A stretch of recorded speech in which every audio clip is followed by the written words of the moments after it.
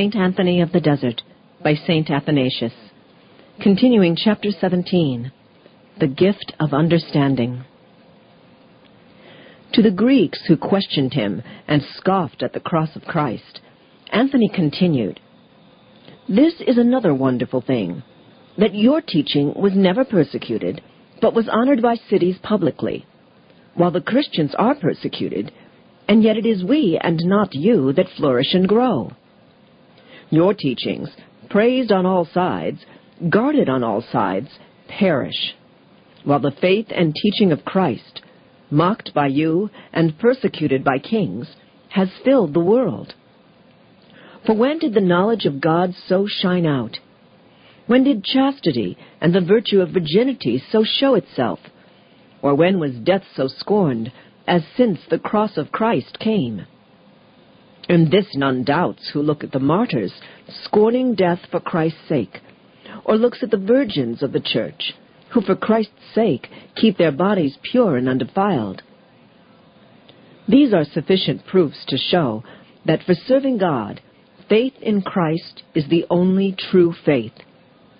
Even now, behold, you who seek conclusions from reasonings, you have no faith. But we do not prove, as our teacher said, in persuasive words of Greek wisdom. We win men by faith, which lays hold of real things before argument can logically establish them. See, there are some standing here suffering from demons.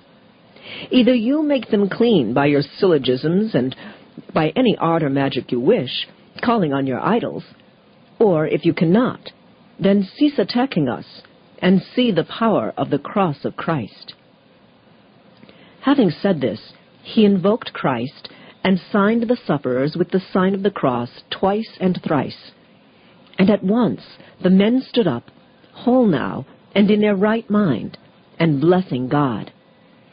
And the so-called philosophers were astonished and really stupefied at his wisdom and at the miracle that was done.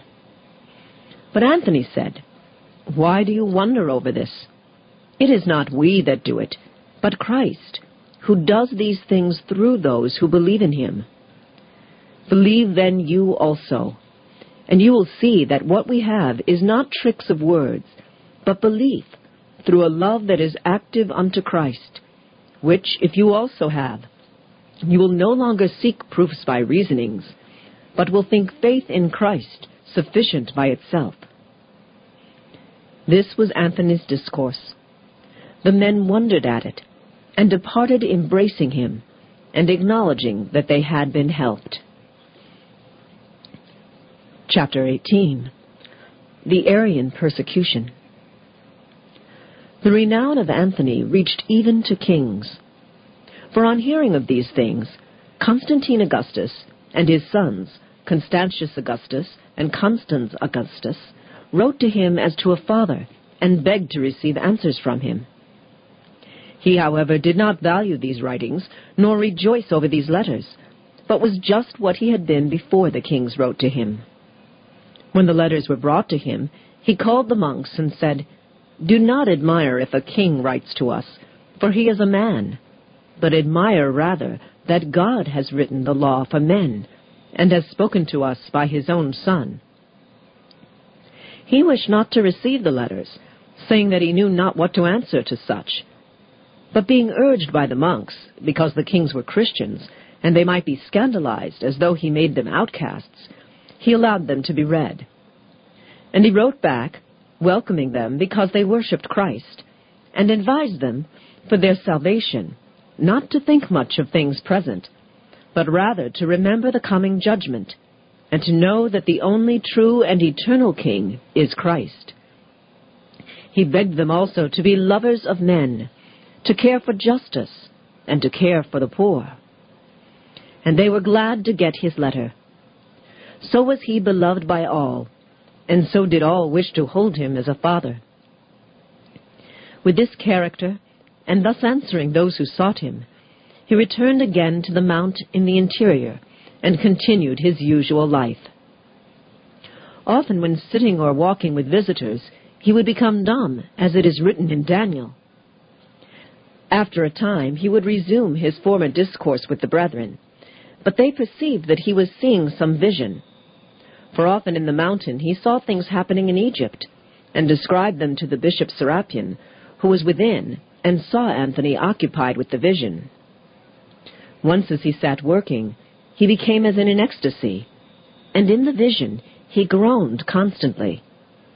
Then after a time he turned to his companions, groaning, and trembling he prayed, bending his knees and abiding a long time. When he arose, the old man was weeping.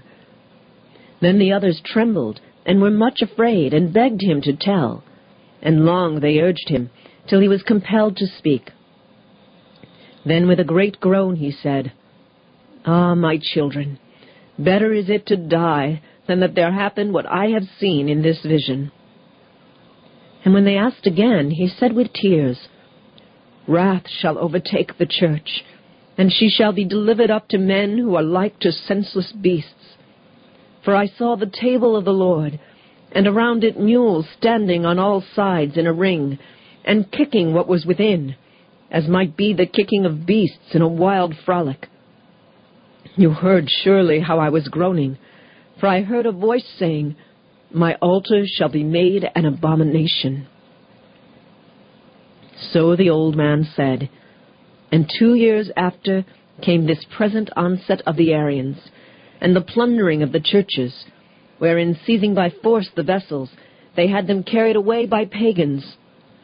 When too they forced the pagans from the workshops to their meetings, and in their presence did what they would on the sacred table. Then we all understood that the kicking of the mules had foreshown to Anthony what the Arians are now doing, brutishly as beasts. When he saw this vision, he comforted his companions, saying, "Do not lose heart, children, for as the Lord has been angry, so later will he bring healing. And the church shall quickly regain her own beauty, and shine as before.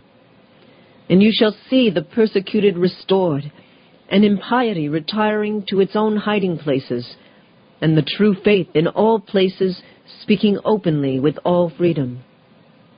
Only defile not yourself with the Arians, for this teaching is not of the apostles, but of the demons, and their father the devil, and indeed from no source, from no sense, from a mind not right it comes, like the senselessness of mules." Chapter 19. His spiritual influence. Such was the life of Anthony. We must not disbelieve when all these wonders are wrought through a man, for it is the promise of the Savior, who said, "If you have faith as a grain of mustard seed, you shall say to this mountain, 'Depart hence,' and it shall depart, and nothing shall be impossible to you." And again, "Amen, amen, I say to you, if you ask the Father anything in my name, he will give it to you. Ask, and you shall receive." And it is he who said to his disciples and to all that believe in him, "Heal the sick, cast out devils. Freely you have received, freely give." Anthony healed, therefore, not as one commanding, but praying and using the name of Christ, so that it was plain to all that the doer was not he, but the Lord, who through Anthony showed his tenderness for men and healed the sufferers. Only the prayer was Anthony's, and the ascetic life, for the sake of which he had settled on the mountain, glad in the contemplation of heavenly things, grieved that so many disturbed him, and dragged him down to the outer hills. Being constrained and seeing them lamenting, he used to go to the outer hills, and his toil was not wasted, for to many he was a help, and his coming a benefit. He helped the judges, counseling them to value justice above all else, and to fear God, and to know that with what judgment they judge, with such shall they be judged. Yet he loved his abode in the hills above all other. Once, when he was thus constrained by those in need, and the officer of the soldiers had begged him by many messengers to come down, He went and discoursed a little on matters of salvation and on their own needs, and then was hastening back. On the captain asking him to stay longer, he answered that he could not be long with them, and satisfied him by a beautiful comparison, saying, "As fish that are long on dry land die, so monks who linger among you and spend much time with you grow lax. Therefore, we have to hasten to the hills as the fish to the sea, lest if we linger, we should forget the inner life." The officer who heard this, and much more from him, said in admiration that surely this was a servant of God, for whence came wisdom so high and so great to a mere man, unless he were beloved of God? There was one officer named Balakios, who sharply persecuted us Christians in his zeal for the abominable Arians. Since he was so cruel as to beat virgins and strip and flog monks, Anthony sent to him and wrote a letter to this intent: "I see wrath approaching you. Cease therefore persecuting Christians, lest the wrath overtake you, for even now it is nigh upon you." Balakios, laughing, threw the letter on the ground and spat on it. 5 days had not passed when the wrath overtook him. For Balakios and Nestorius, the prefect of Egypt, went out riding on horses. These belonged to Balakios, the quietest he had. But before they reached the place, they began to play with each other, as horses do. And suddenly the quieter of the two, on which was Nestorius, biting Balakios, threw him down and fell upon him, and so tore his thigh with its teeth that he was carried back to the city at once, and died in 3 days. And all men marveled how what Anthony had foretold was quickly fulfilled. This has been taken from St. Anthony of the Desert by St. Athanasius, translated by Dom J.B. McLaughlin, OSB. This work is available through Tan Books and Publishers. For more information, go to www.tanbooks.com or call 1-800-437-5876. This work is in the public domain.